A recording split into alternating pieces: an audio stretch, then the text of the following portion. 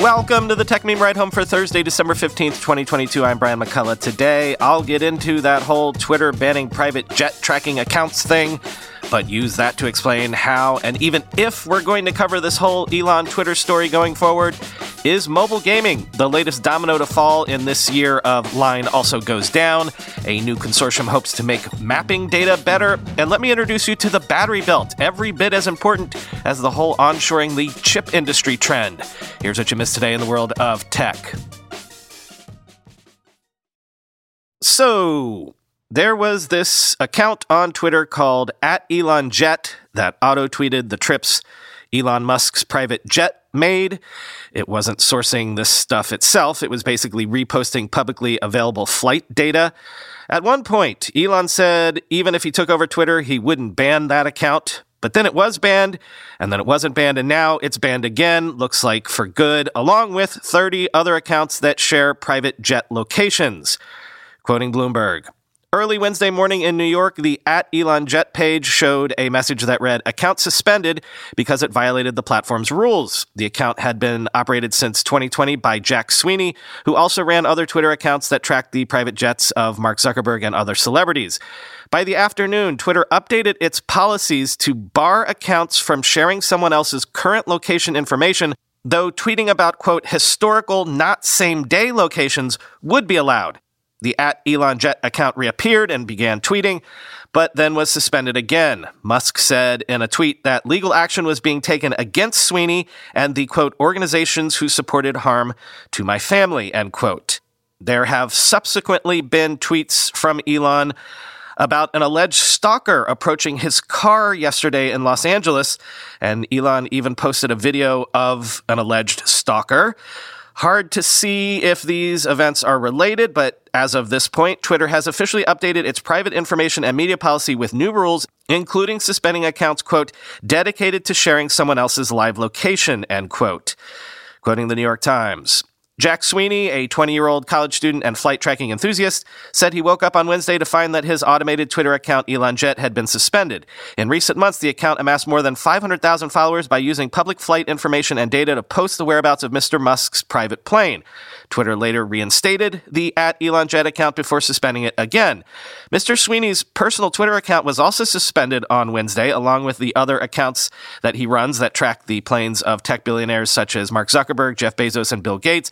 Mr. Sweeney shared a message that he had received from Twitter which said his account had been suspended for violating rules, quote, against platform manipulations and spam, end quote. In an interview, Mr. Sweeney said that he had not changed how the plane tracking accounts behave and was given no specific reason that they had been suspended. He's doing the exact opposite of what he said of Mr. Musk, adding that the suspensions felt arbitrary given that the accounts had existed for months, end quote. Quoting Sam Biddle on Twitter, the new Twitter rule update on live location sharing is vague to the point of incoherent, but it gives Musk latitude to basically interpret it however he wants going forward, which is certainly the point. What is a political event? What is a public engagement? What exactly makes location data historical? Who knows? But I'm sure they'll be defined transparently and rationally going forward. What if a political event is taking place in private? What if I tweet a real-time photo of non-public figures in public, thus revealing their live locations? It's enough to make you think this wasn't really thought out in advance, end quote. So look, I almost called Chris Messina up last night to have almost a therapy session about to what degree and even if to cover all of this stuff. I almost feel like I'm the child of an alcoholic parent at this point. Sometimes Papa comes home drunk and he wants to sing Irish drinking songs and it's fun, but sometimes Papa comes home drunk and he smashes up the furniture. I'm tired of the whole thing, tired of this whole story, and maybe the healthiest thing to do would be to just ignore it. But also I'm stuck in the house with him, so it's unclear what to do. I already have been ignoring half of the Twitter stories this week, or else it would be all Twitter news all the time. Like I ignored the whole Twitter Files thing and the whole getting booed at the Dave Chappelle show and allegedly having videos of the booing taken down from Twitter thing this weekend for obvious reasons. I guess my editorial guidelines going forward are, is there news that would affect user experience on Twitter, or is there news that has material impact on Twitter as a business? Then that I cover. But I can't cover every change of Elon's mind, every individual beef he gets into, every political angle, every attempt to be Twitter's main character of the day. I guess what I'm saying is, a story like this one, the Elon Jet story, it might be the last time I cover something like this on this show. So going forward, if you see me skip some facet of this ongoing Twitter drama, it's because I had to have some sort of boundaries for my sanity and yours. This show is supposed to be about the tech industry. It's not supposed to be a daily recap of the whims of Elon Musk just because he bought one of the biggest companies in that industry. I signed up to this job to tell you what happened in the world of tech, not to be a stenographer to the daily back and forth of waves, hand, whatever all this is.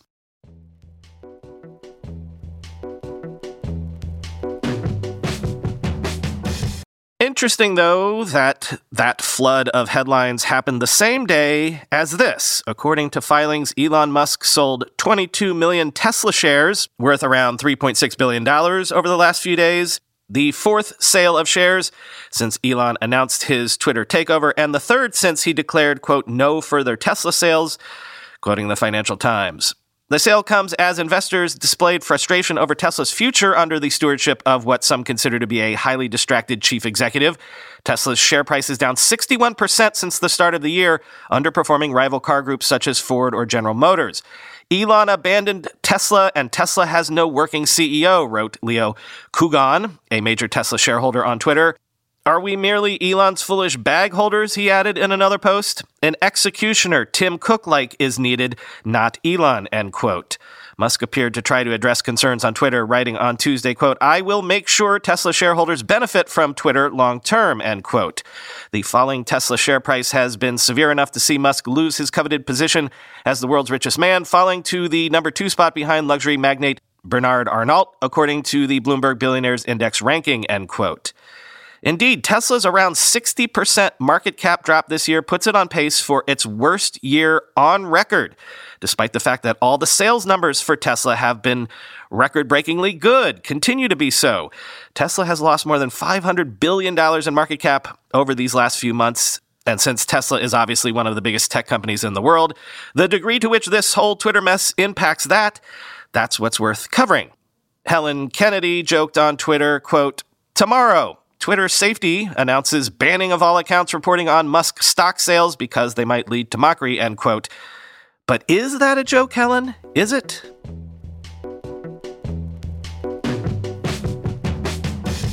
The other story that we seemingly can't escape is the back and forth of all the crypto blowups, especially the FTX stuff. And again, I try to exercise some editorial restraint on that stuff as well. But I thought that this was worth noting. For all of the SBF headlines these past weeks, according to Chainalysis, who analyzed weekly realized gains and losses of all personal crypto wallets in 2022, the FTX blowup isn't actually the biggest. Quoting Chainalysis, the data suggests that FTX's demise hasn't been investors' biggest issue this year. Both the depegging of Terra's UST token and the collapse a few weeks later of Celsius and Three Arrows Capital drove much bigger realized losses for investors, $20.5 billion in losses in the case of UST, and a whopping $33 billion in losses in the case of Celsius and 3AC, versus just $9 billion for FTX. These charts don't take everything into account. For instance, people who used FTX likely lost any funds they kept on the exchange, and the likelihood of recovering them is unknown. But from a market-wide point of view, the data above suggests that as of now, the heaviest hitting crypto events of 2022 were already behind investors by the time the FTX debacle took place, end quote.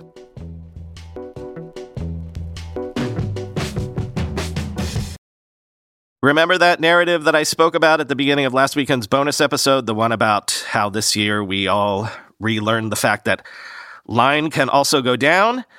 I'm going to just quote the lead of this Axios piece without any other preamble. Quote, 2022 will go down as the worst year for U.S. IPOs since 1990. For context, 1990 is when Germany was reunified, Tim Berners-Lee published his proposal for a World Wide Web, and Kevin McAllister first defeated the Wet Bandits.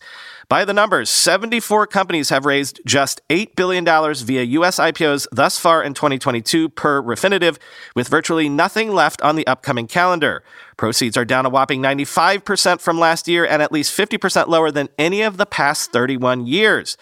The U.S. IPO number is down 88% from 2021 and the smallest since 2009.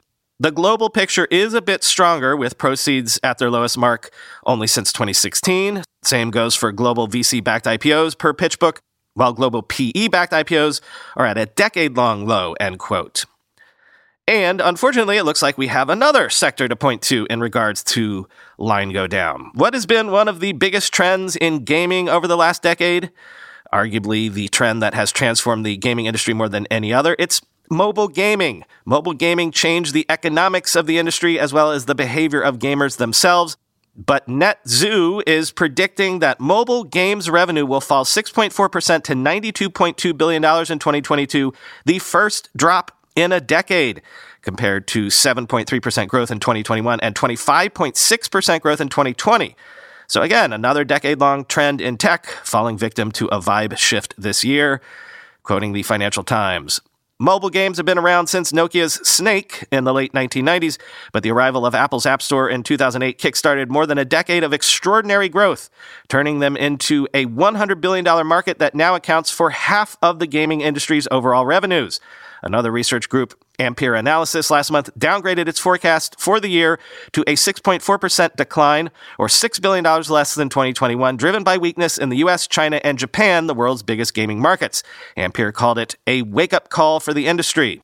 Some of the world's top mobile games have seen their income from in-app purchases of extra lives, virtual outfits, or in-game currencies fall by as much as 15 to 20%, according to 3 senior industry insiders. This comes as the entire games industry has faced a slowdown this year, following a surge in demand and profits during the pandemic, alongside supply chain issues that have also held back sales of the latest PlayStation 5 console. While video games have proven resilient during previous recessions, this downturn is the first in which free-to-play mobile games are the dominant source of income for the industry. It has left some executives questioning whether cash-strapped consumers will keep investing in a favorite title when there are so many free games available.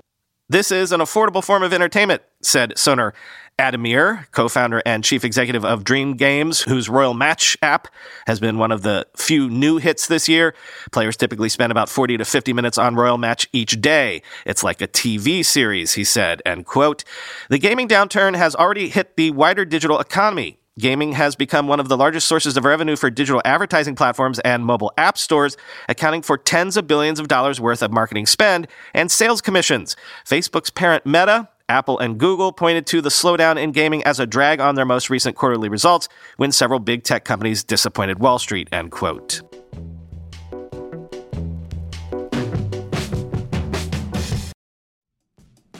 How do you make a password that's strong enough so no one will guess it, and it's impossible for you to forget, and do it for 100 different sites, and make it so everyone in your company can do the same without ever needing to reset them? Sounds impossible unless you have 1Password.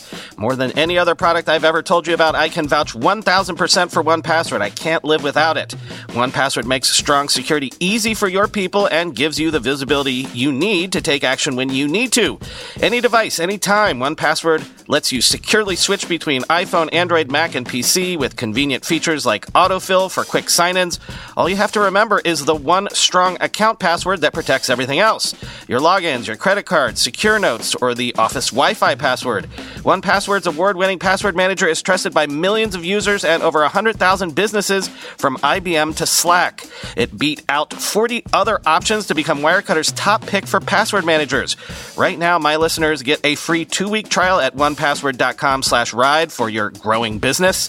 That's 2 free weeks at onepassword.com/ride. Don't let security slow your business down. Go to onepassword.com/ride.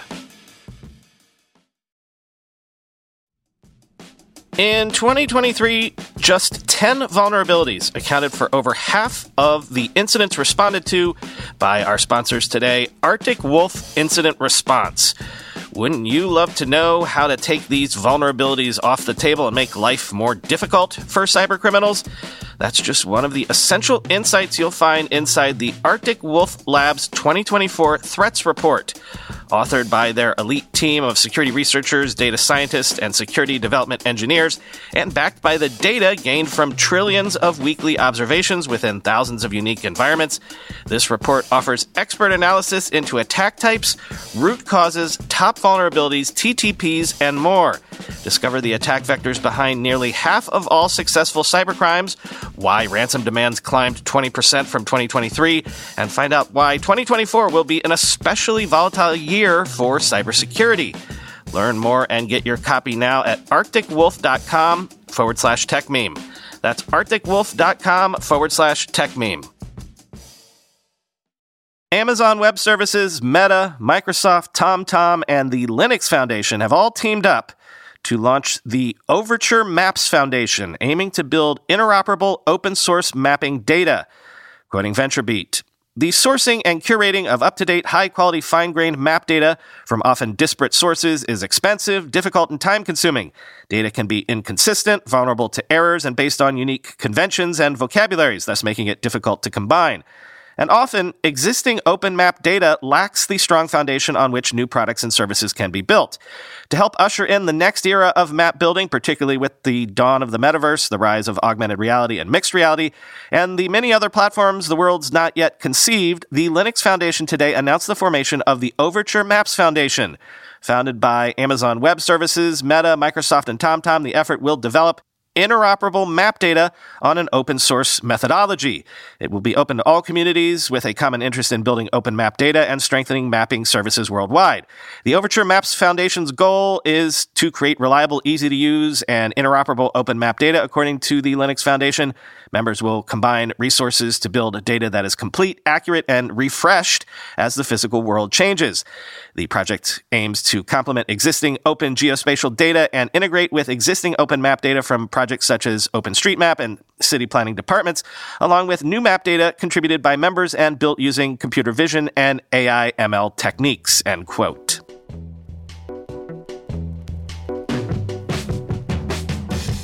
Finally today, something I wasn't aware of, but I want to put on your radar. Forget the Rust Belt or the Steel Belt or the Sun Belt. Say hello to the Battery Belt. You think all the money the government is putting into domestic silicon production, into building new chip factories is a big deal. Actually, the new battery factories that have been announced lately are even bigger than that. Quoting Axios, battery company Redwood Materials is investing $3.5 billion in a gigantic new South Carolina recycling and manufacturing campus that will produce enough components to power 1 million electric vehicles, Joanne Muller reports. It's the latest in a wave of huge investments across America's emerging battery belt, spurred on by new government policies and tax credits designed to promote development of a domestic EV supply chain. At least 21 U.S. battery gigafactories worth $54.3 billion overall have been announced since the beginning of 2021, according to Federal Reserve Bank of Dallas research. Domestic capacity is expected to grow more than fivefold from 2021 to 2026, projects Benchmark Mineral Intelligence, a battery research firm. The federal government has put together a pretty clear set of pretty substantial incentives that guide the direction of this transition, and it's really benefiting the country right now. Redwood Materials CEO J.B. Straubel, a Tesla co-founder, tells Axios, Redwood's technology fills a particular gap in the battery supply chain. The company recycles and processes expensive anode and cathode materials now made almost exclusively in China. Redwood recycles, refines, and remanufactures battery materials with the goal of eventually creating a sustainable closed-loop supply chain. The company collects end-of-life batteries from EVs, as well as consumer electronics like phones and laptops, and breaks them down to their basic metals, including nickel, copper, cobalt, and lithium. It then reprocesses those materials into new battery anodes and cathodes, EVs' most critical and expensive components. If we recycle a battery in the U.S., it's the equivalent to basically mining that material in the U.S. We can do this faster than starting a new lithium, cobalt, or nickel mine in the U.S., says Strobel. The bottom line, the more batteries produced or recycled in the U.S., the less geopolitical risk the country faces from relying on foreign supply chains, end quote. Bit more on the battery belt, though, quoting again, automakers and battery suppliers will be eligible for billions of dollars in federal loans and tax credits to offset costs and spur additional investments. The government will provide a tax credit of $35 per kilowatt hour for each U.S.-produced battery cell. That's 35% of today's average cost of producing a battery cell. Ford, for instance, could get a $3 billion tax break for the twin factories it's building in Kentucky, which will be able to produce 86 gigawatt hours worth of batteries annually. The IRS still has to figure out how exactly the credits will work. Over time, reshoring battery production should drive down the costs of EVs and lessen U.S. dependence on China. The optimist view, By incentivizing a domestic EV component supply chain, the law will help reduce automakers' costs, and they'll pass those savings along to consumers in the form of cheaper electric cars. In essence, the U.S. has shifted the incentives for EV adoption from consumers to manufacturers. Instead of making electrics cheaper for car buyers, the new law rewards car makers for building EVs with U.S.-made batteries. Lawmakers are not, quote, just putting on new rules and saying good luck. They're putting tens of billions of dollars on the table to help automakers get there, said Joe Britton, executive director of the Zero Emission Transportation Association, end quote.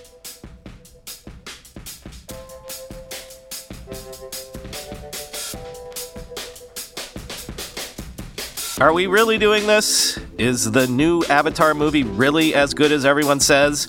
I can remember being completely blown away by the first Avatar, and then, like everyone else, I never thought about it again. So we're just gonna do that again? We'll all go see this, it'll make billions of dollars, and it will be absolutely amazing when we do it, but then we're never gonna think about it again? I guess so. The reviews seem to be great. I'm on board. I'll take the kids. Maybe this weekend. Talk to you tomorrow.